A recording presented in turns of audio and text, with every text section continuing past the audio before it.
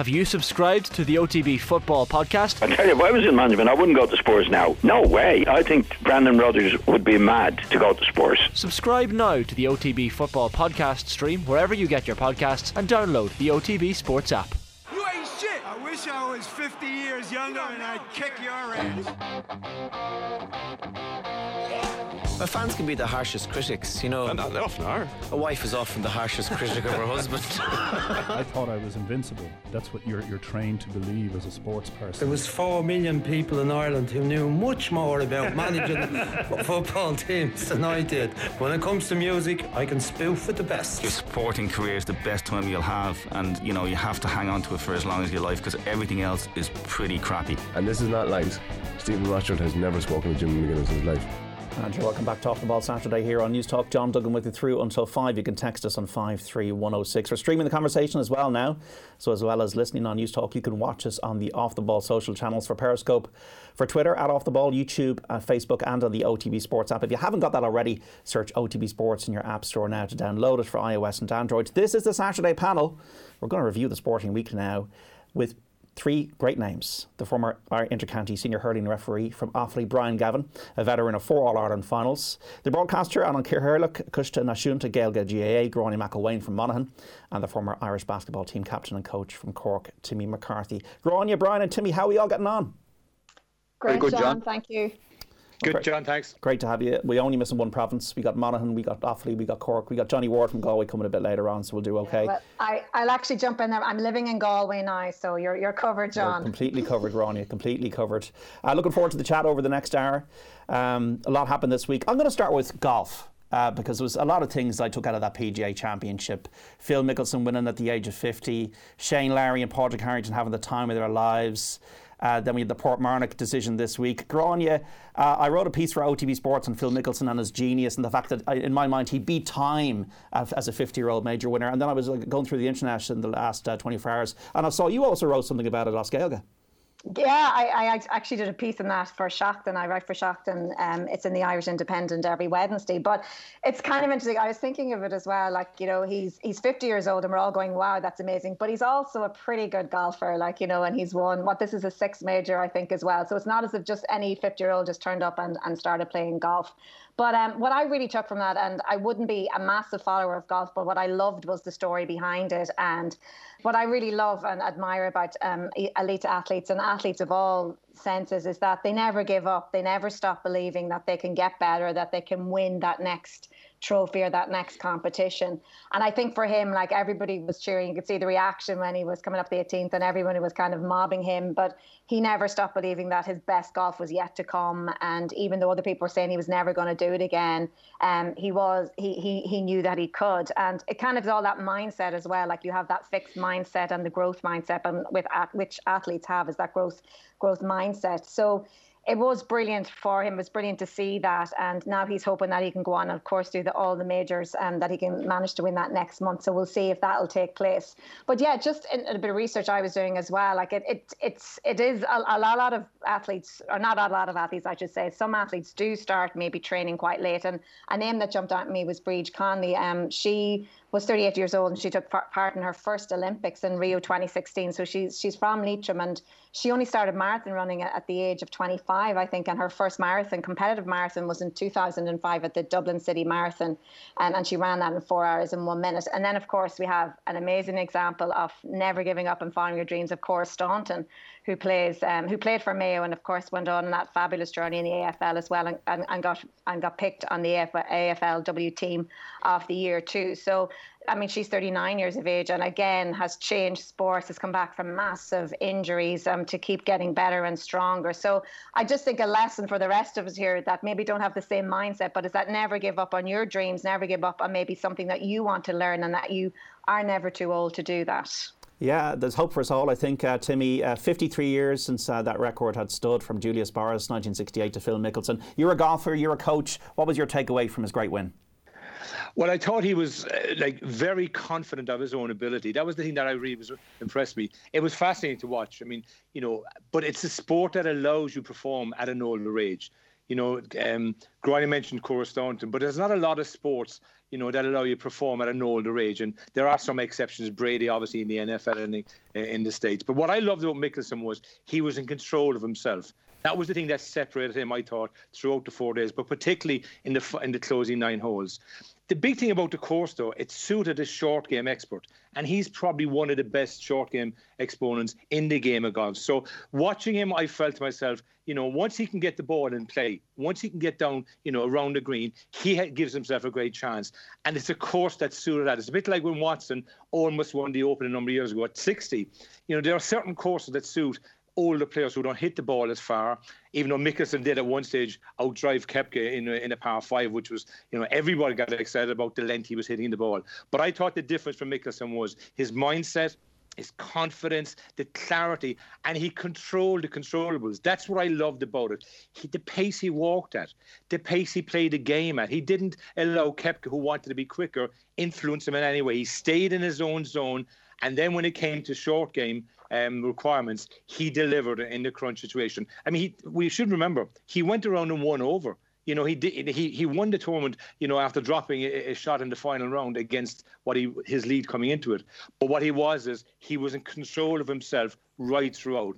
And whatever age you are, if you're in control of yourself, whether you're a teenager, whether you're in the county, a senior player or a club player, if you control yourself, that gives you the best chance to perform to your best. And Mickelson did that better than anybody in the 4 days of the PGA. Yeah, I can see the impact of meditation on Phil there, where he's taking the deep breaths over every shot. And Brian, also, it was great to see your neighbour, Shane Lowry and Padraig Harrington, a couple of lads like they were just out for a game anywhere around Ireland in a global sport, watched around the world, played around the world, tied for 4th in a major. Said to me a lot about the word enjoy. You've got to enjoy what you do in life. And if you enjoy what you do, you play with freedom.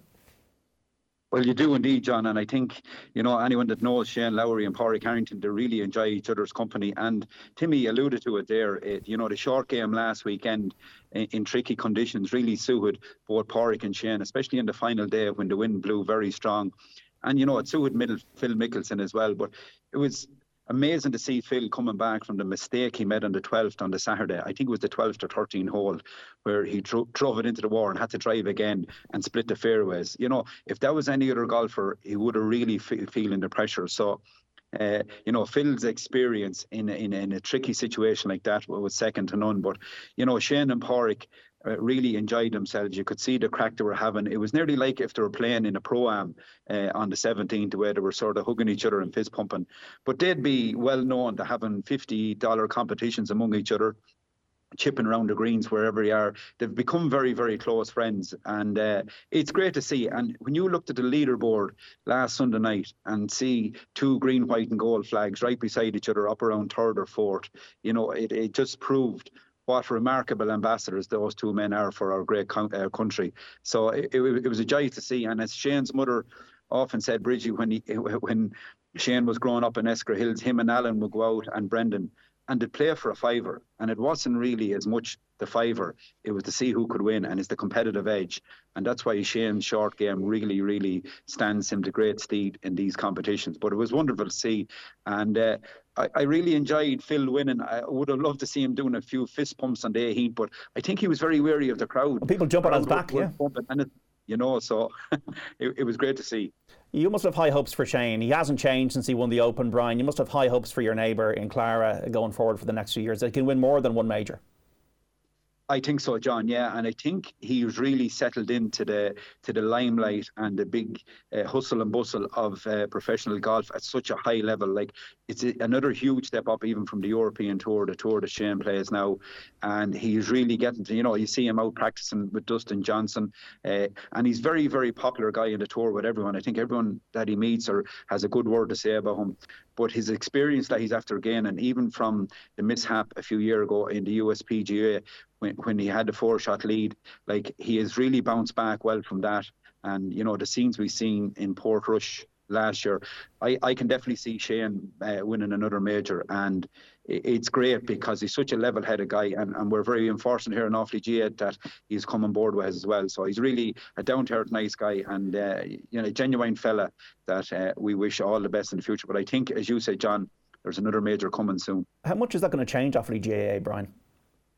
I think, John, it's the money end of it. Money can't buy anything. What it can do, though, is give the expertise that Shane might go up and talk to players, give him that belief that, where he started from, where Offaly can get to. It's important, though, that he's probably friendly with JP and Kieran McManus, and he would have got really good advice off JP about what way he set up his financial involvement with Limerick GA, and he said to Shane to target it at underage, and that's what Shane has committed to do in Offaly GA. So that's what will happen over the next few years. We're under no illusion here in Offaly GA, John, what has to be done and where we need to go. But I think results lately and things like Shane coming on board, I think we've 2 steps up the ladder and we've another 5 or 6 to go, but I think we're heading up instead of down, and it's great to see him on board with us. Limerick is the proof to All Ireland in the last 3 years after being in disarray a decade ago. Gráinne, Portmarnock this week opening up to women members, 83% of the club's members voting for that. Now, under a Supreme Court judgment from 2009, Portmarnock had not been breaking the law by not allowing women members. The Supreme Court said in their ruling back then that Portmarnock was not a discriminating club under the Equal Status Act. So this is the club's decision this week. But from a moral standpoint, Gráinne, good to see. Time to bring things into the 22nd century, not the 19th century. Absolutely. I mean, you have to welcome it. I know it, as a lot has been made of the amount of vote. I think it was 83.4% in favour and there was 16.6% that weren't in favour of allowing this to happen. But you have to welcome it. I mean, it's 127 years later that this is happening. And I think, I suppose, one thing that stands out being very positive about it is that you can have all your traditions and your cultural identity, but still, oldest institutions, they can still change, and change is to be welcomed, and change is good. So you'd have to welcome it in a very positive mind same from that.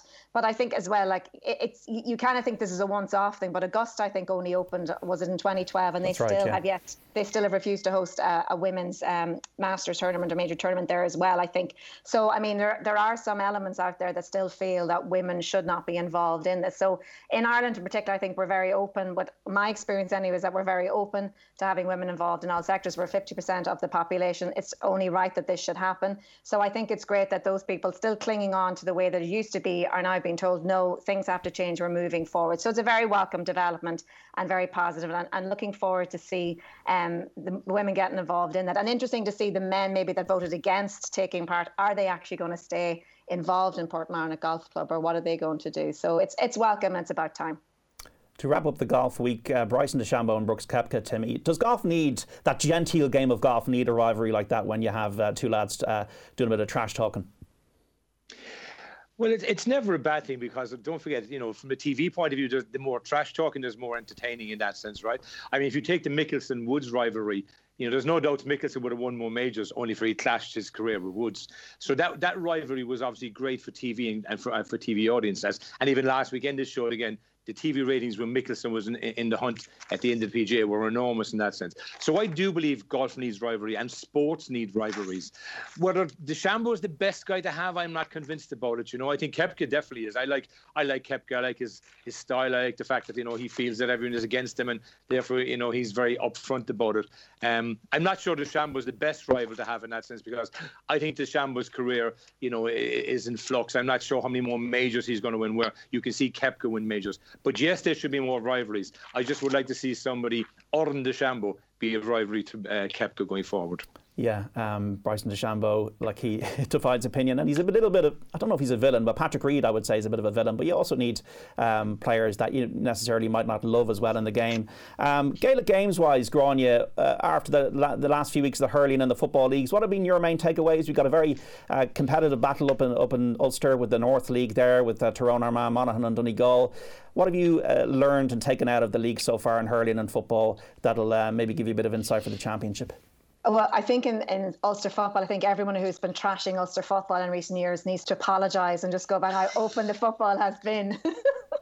We've had some brilliant games, particularly last weekend, if we start with football. I mean, who would have thought Armagh, Tyrone, Donegal and Monaghan, we'd have 9 goals alone in those matches. So that's been a really big takeaway. But no, I mean, it's been really lovely to watch. It's really attacking football. I suppose for Donegal, you're looking at kind of defences and kind of defensive problems there that will have to be addressed, if they want to progress any further. I suppose in terms of Monaghan, you're seeing new players, and they've used the league to actually showcase a few new players and new talent there. Armagh were good. I suppose for Down, that was their defensive system. Again, you're kind of going, gosh, are they going to stay with that, or are we going to see any change in times of the Championship, or what's going to happen there? But I suppose the big game was Dublin and Kerry, and I think we're all kind of looking at, well, what team can take on and Dublin in this year's Championship? Are we going to see Dublin winning Sam Maguire yet again? And I think what we saw last weekend was we saw how great Kerry's attack is, and we all knew that. But yet again, their Achilles heel for the last couple of years has been their defence, and there's been so much talk about that defence. So last year they were criticised for being totally ultra defensive, and that, you know, they were going away totally from their game. And then this year they're not defensive enough. So they're trying to find that balance from that. But I suppose the two players that you're talking about, nearly player of the year and kind of who is it going to between, as it stands at the moment, is like Con O'Callaghan and David Clifford. Like, they've been immense for both Dublin and Kerry. They were very, very impressive last year.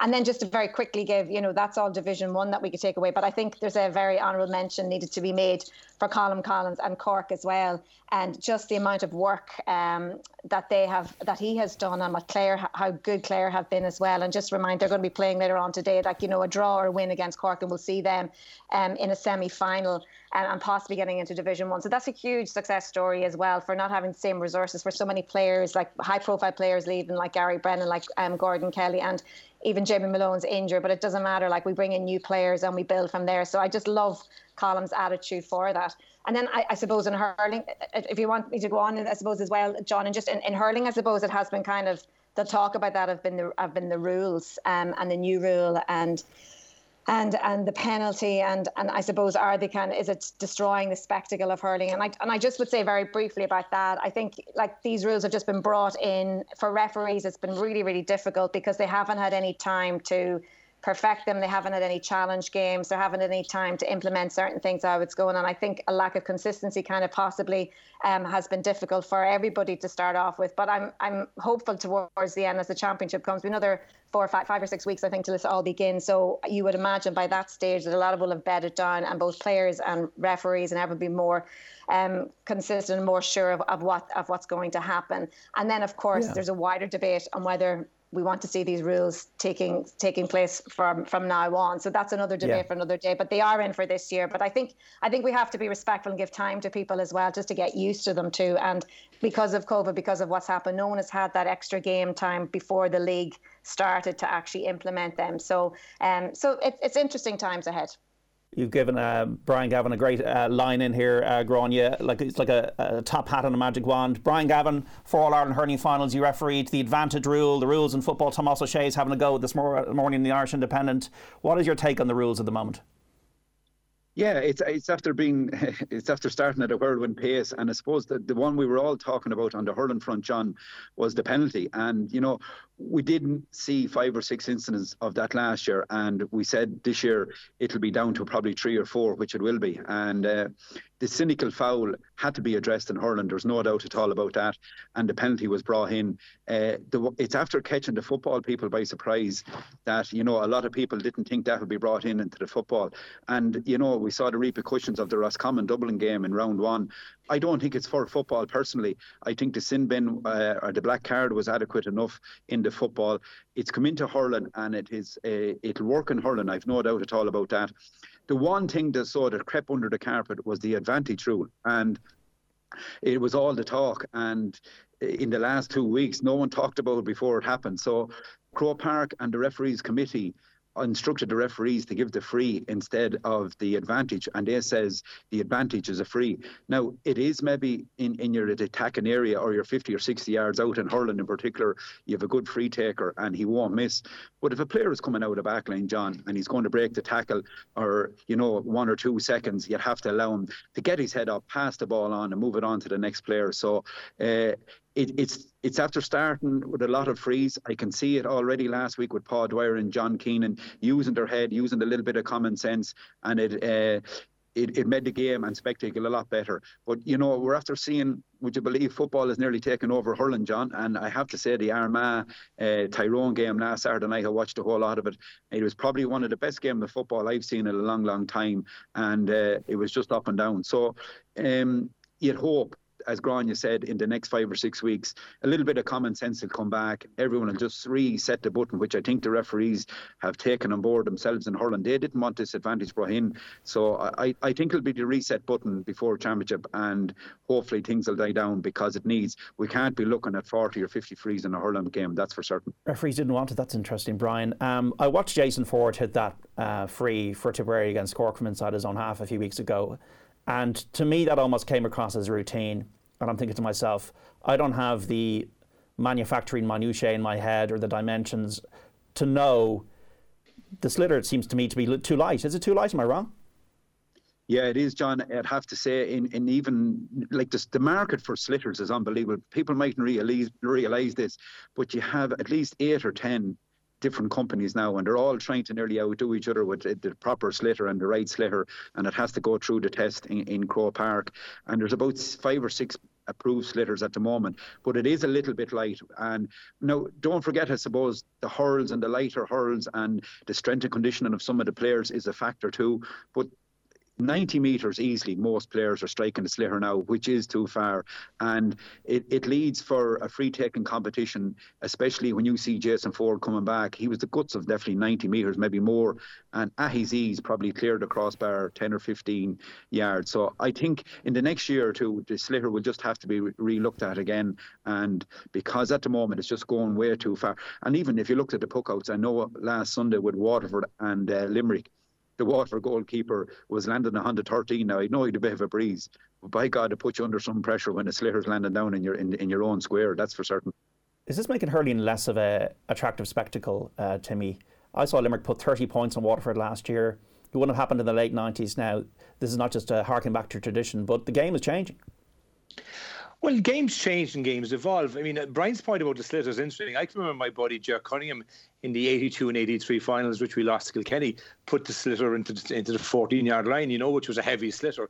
So, and so players will always move with the times, and the sliotar is definitely lighter now, and the hurleys, we call them hurleys, Brian, you call them hurls, but the hurleys are obviously slightly different now. But the big thing that's different in all games is the physique of the players. Science has changed the game. The physical attributes of the players has changed the game. Their strength and conditioning has changed the game. But fundamentally, it's a game of skills. So I don't believe that hurling is in trouble. I mean, there's a few rules, and people have to get used to them. I mean, what I've been impressed with in the hurling so far is that teams are, starting to step up. Waterford stepped up, Cork have stepped up, Tipperary have stepped up, Limerick have, obviously taken a bit of a beating so far, but that's not really an indicator of what's going to happen in the championship. But so teams are stepping up. Wexford have stepped up again, who lost their way last year. So I like what's happening in the hurling. And on the football side, I think what's fascinating in the football side is that all the teams it's like a game of chess at the moment. I mean, Groening made a point about the northern team scoring goals for fun. But when the championship comes, will they maintain that openness, or will they revert to type? Because right now, I believe all the inter-county teams are trying to stay in the divisions they're in or get promoted, and trying to be ready for the championship, because in football it's knockout. So, Kerry don't want to get caught again this year in Munster like they did last year against Cork. So there's a lot of things happening, but I don't believe any of the games are suffering. I really believe that the game is evolving. And when we get to the championship and dry weather and hard ground, I think we'll see, the skills, being shown by the talented, physically supreme athletes. 53106, this is the Saturday panel. Go on, Brian, yeah?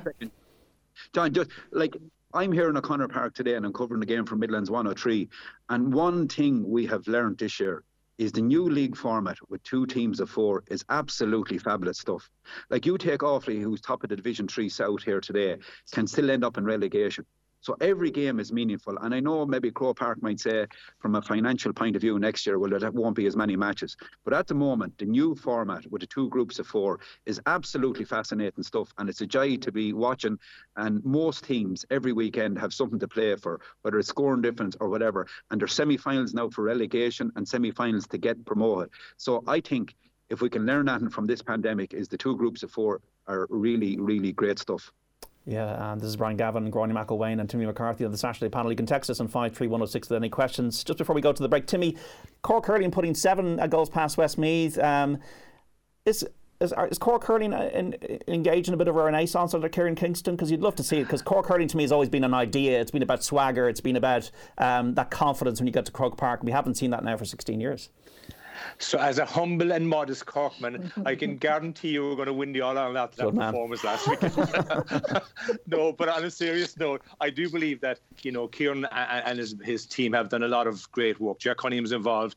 Donald O'Grady coming into the back room is a great addition, I believe, to Cork. And, they've definitely improved. They've brought a couple of new players in. They've lost some of the older players. So there's definitely a new bounce. What I like about Cork at the moment where they're going is they're playing with a great pace. And I've always believed in sport, pace is really important. So I'd be optimistic that Cork could have a good campaign this year.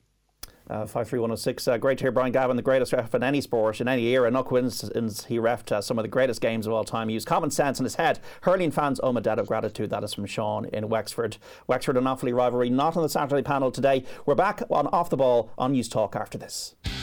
The Saturday panel on Off the Ball. And this is Off the Ball Saturday here on News Talk. John Duggan with you through until 5. You can text us on 53106 or tweet us at Off the Ball. Just to give you some scores from around the country. Lots of Gaelic Games matches today. In Camogie, Waterford 5 points, Cork 110 in Group 2 in Division 1 at Walsh Park.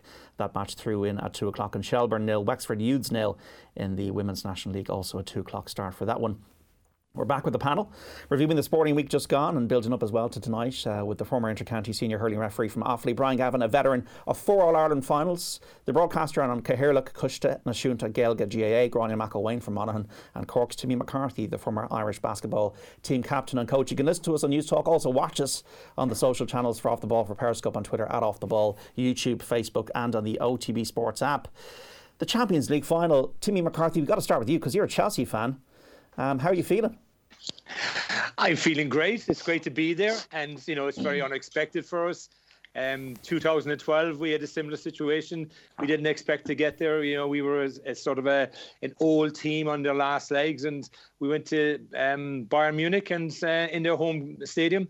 And snuck a victory in penalty shootout. So, look, Man City are the best team, going out on the field tonight. There's no doubts about that. They've shown that right throughout the season, gone far. But Chelsea have done well on occasions, and Tuchel, has definitely changed them and evolved them. So, I'm not confident that we're going to win because City are better. But I'm really hoping that we win, and I really want to win this one because it'll be great to have a second Champions League, for a club that would have appeared in a third final. So I'm really excited. I'm really looking forward to it. And my fingers are crossed, my toes are crossed, and everything else that can be crossed in the house will be crossed tonight. And let's go, Chelsea. You're speaking about the house. Your son Brian must have had a nice memory during the week to me, because he played for Athlone Town once against Villarreal, I believe. Yeah, it was actually a great memory for both of us, because I remember being at the game and he actually played really well on the night. Now, they were superb. It was actually fantastic to watch them, how they played football, and the fact that they've gone on out to win a fascinating game the other against United, for him is a brilliant memory, and for me, obviously, as a proud father, the fact he played so well on the night, and the fact that we saw a style of football that we're not used to seeing, because it was all about football. And I thought on Wednesday night we saw that as well.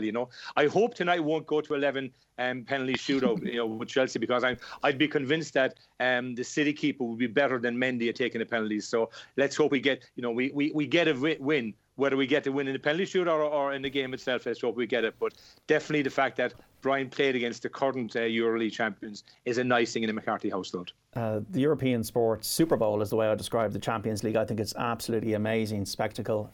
Growing you, does it stir emotions in you, the Champions League final?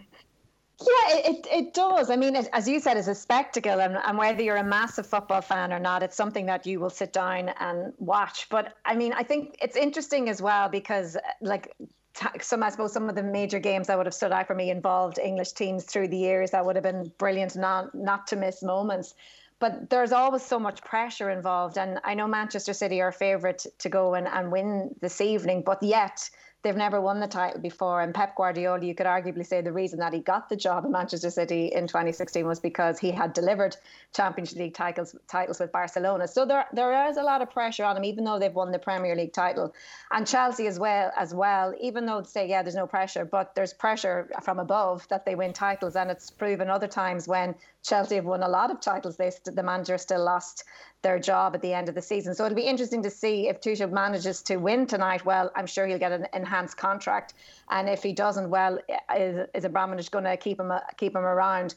And the same with Pep. I think there's probably a lot of pressure from within him too. This is the trophy that he desperately wants, and the players desperately want, and the likes of Aguero and stuff. And there was a lovely article that Jamie Carragher had in the Indo, I think, earlier on today, just talking about once you win this medal or once you win this cup, you're in a very elite company throughout the world.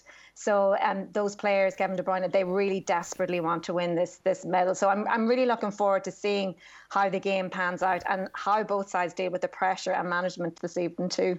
Brian, do you keep a close eye on the referee in this situation, or is it just all about the football for you? I often looked at soccer matches, John, and I'd say to myself, God, I think I'd be able to referee one of them, because there was never many frees and the pitch was never that big. It would have suited me. So I often thought I might have been a very good soccer referee, but I wouldn't be a huge soccer man, John, but I would follow it and have an interest. And you compared it to the Super Bowl there. I'd probably compare it to something like the Masters. It is the major event of the soccer season. And it's great to see Man City and Chelsea make the final because, whether we like it or not, in Ireland, we have a huge amount of supporters following different teams in the Premiership. And, I think back to 2005 when Liverpool came from nowhere to get that draw in normal time and winning penalties again, AC Milan. And, I had a lot of my friends were following Liverpool, and we €10 bets and €20 bets. And Laura, at half time, you think, oh, this is handy money. I should look at soccer more often or whatever. But, that's the memories I have. And I'd say tonight too, the pressure that's on Man City, John, not winning it, it's the same nearly as an All-Ireland, like Mayo maybe in football, something like that. It'd be huge pressure on City tonight to perform and win this game. And one would see Chelsea would have a fair chance here in a 50-50 game, even though Man City, as Timmy said, are way the better team. But in finals, that doesn't count for anything. And I hope it's a cracker tonight because I'll actually be sitting down and looking forward to it. I hope the nerves will be okay, Timmy. I've got a text in here on 53106 from Adele in Limerick. Dan Martin's stage victory in the Giro was unbelievable. I feel he could win one of the big tours if he had a stronger team around him.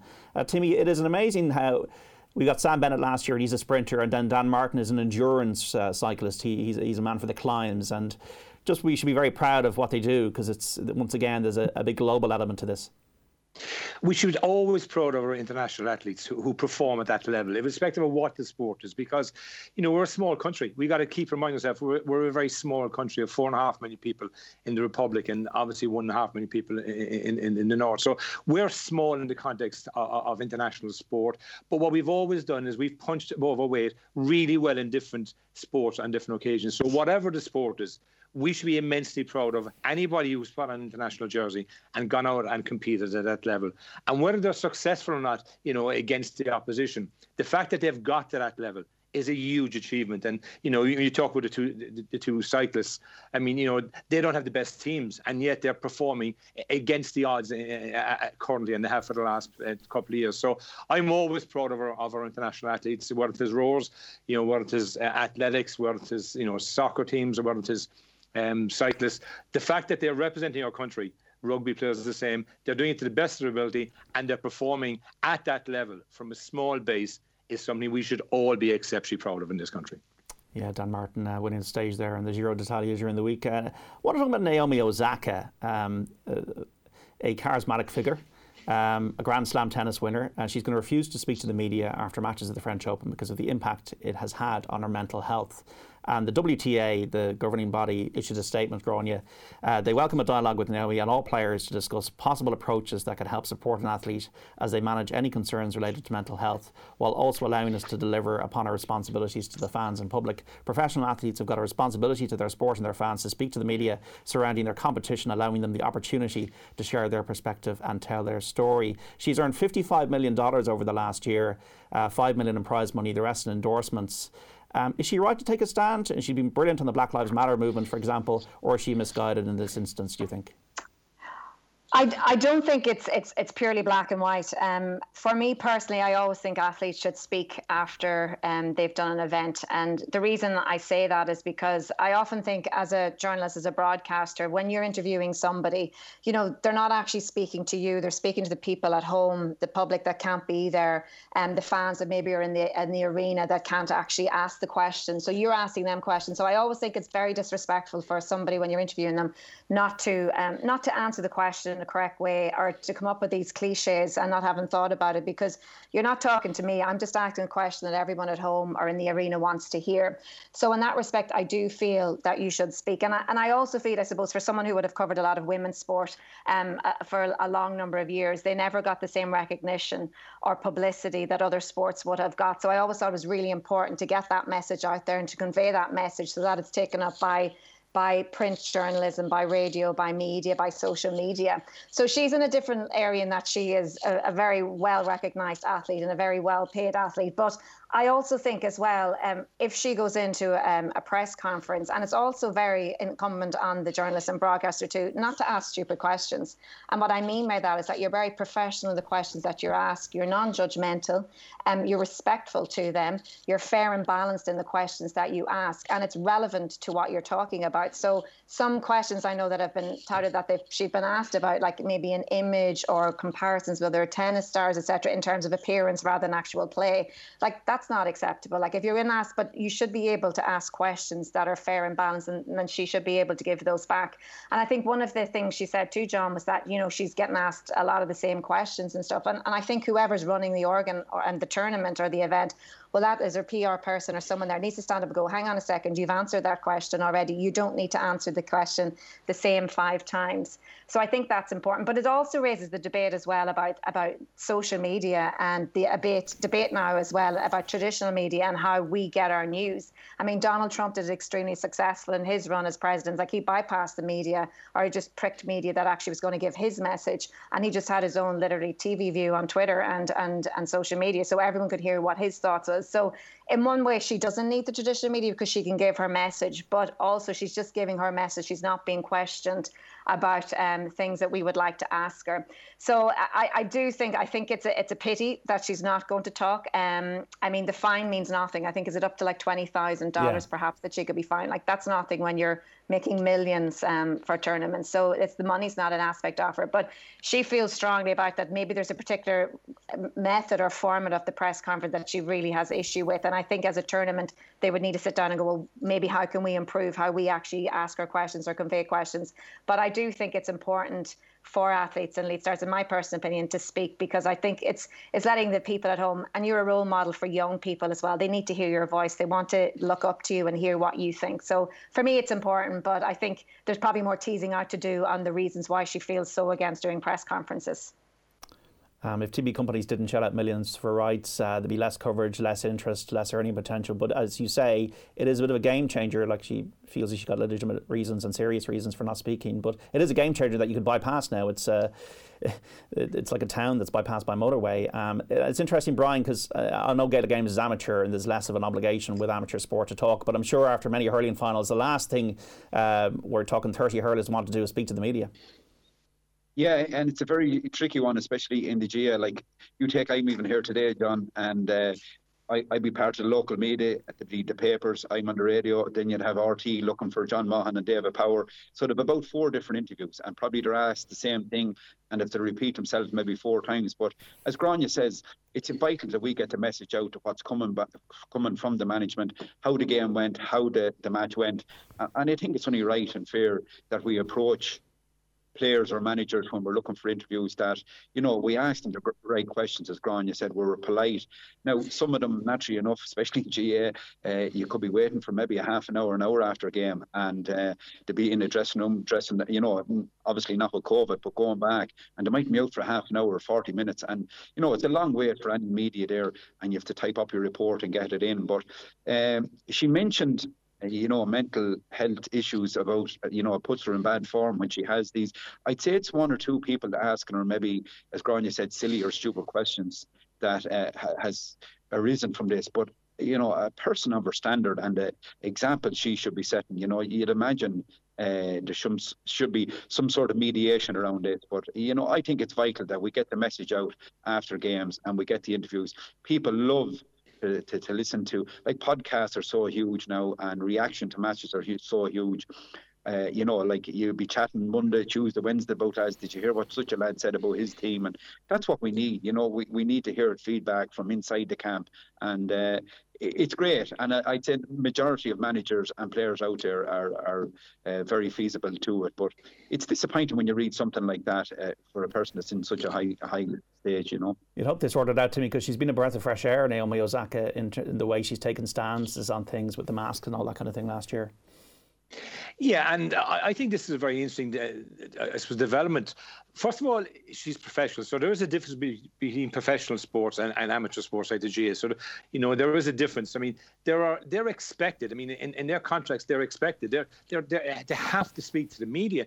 So for somebody to say she's not going to speak to the media, and as Grind said, the fine is irrelevant, $20,000, is a big development, and is a really risky development. So, what I would say in a professional sport, you have to speak to the media. Now, obviously, you'd expect the media to ask proper questions. And I can remember when I did the Ryder Cup, and there was NBC, Sky, BBC Radio, and I was doing RT Radio, and we were interviewing the players after the matches. And, I was always trying to listen to the other questions, to have a different question when they got down to me. But I remember asking Tiger Woods a question which had nothing to do with the ones he'd asked earlier, and he still answered me the same way he asked the previous three. So sometimes athletes give bland answers. But I think the only way sports are going to deal with this is if they basically say, unless you answer questions at the media have to ask the right questions, you can't partake in the tournament. Because it's a professional sport. Brian, Gavin, you got to go. Is the Mahon Revolution going to continue this afternoon?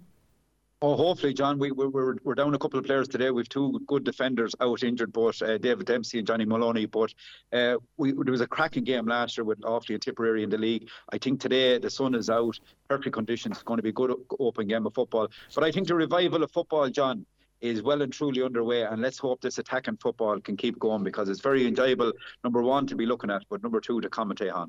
Brian Gavin, thanks so much for that. Just before we go, Gráinne McElwain, the return of these test events and trial events, I feel light at the end of the tunnel is upon us. Yeah, it's exciting, isn't it? It's great. I always said when we started last year, I used to be in the packed venues going, I wonder what it's like to hear what they're saying on the sideline. And little did I know that I actually would be able to hear everything they're saying on the sideline. But no, it's great to have fans back, because you just realise how integral fans are, and that whole atmosphere of just willing teams on as well. And so it's great to have them back. It's small to start off with, which we can expect, I'm sure. But I think as the vaccine... hopefully we're getting, and it is getting faster, we're moving in the right direction, we'll see more fans, and let's hoping by the All-Ireland finals that we'll have more than what we're forecasting at the moment, and we should do, if the vaccine has gone up correctly. We've massive venues that we can hold more than 5,000 people, so let's just hope we can get as many people as safely allowed as the All-Ireland finals come. But there's definitely light at the tunnel, and it's great to some of these games as well that we'll see fans being back into, so it's good for everyone. It's good news for everybody. And the evidence in the UK, Timmy, is that it's fine, really. It's definitely fine, but it's great that it's opening up for all age groups. We were talking earlier, Gráinne myself, before the programme started, about, she was coaching under 8s this morning. So it's not just at the top level that it's great to see it opening up. It's great to see it at all levels. But there's nothing better than fans at games. There's no doubts in that. As a commentator, you feed off it. As a player, you feed off it. As a fan, you're feeding off the other fans. So having people at games make the games better. There's no doubts in that. Obviously safely at this point in time until we get through the vaccination program. But it's brilliant to see it. In England they've shown that it can work. Tonight at the Champions League there'll be again fans at that, and it makes a big difference. And when you hear professional players from Manchester City and Chelsea talking about the difference of having fans at the arena, then you suddenly realise, like, even at that level, which is the top level in their profession, they want to have people there. And Gráinne's point about, you want to hear what the management is saying and the selectors are saying. Little do we think we actually will be able to hear that so easily. Yeah. But to have the fans back, John, is going to be brilliant in our country this year in the GAA. I do hope that by the time we get to our final, we'll have a massive crowd in Croke Park. Maybe we can't fill it because just we may not be at that stage, but that we'll have huge numbers, because it makes the game. It makes the game better for the players, as I said, for the spectators and for the media and for the people watching. There's a bit of buzz and there's a bit of excitement. So I'm looking forward to it, and long may that continue. Very briefly, Timmy, you got the jersey and the scarf on tonight?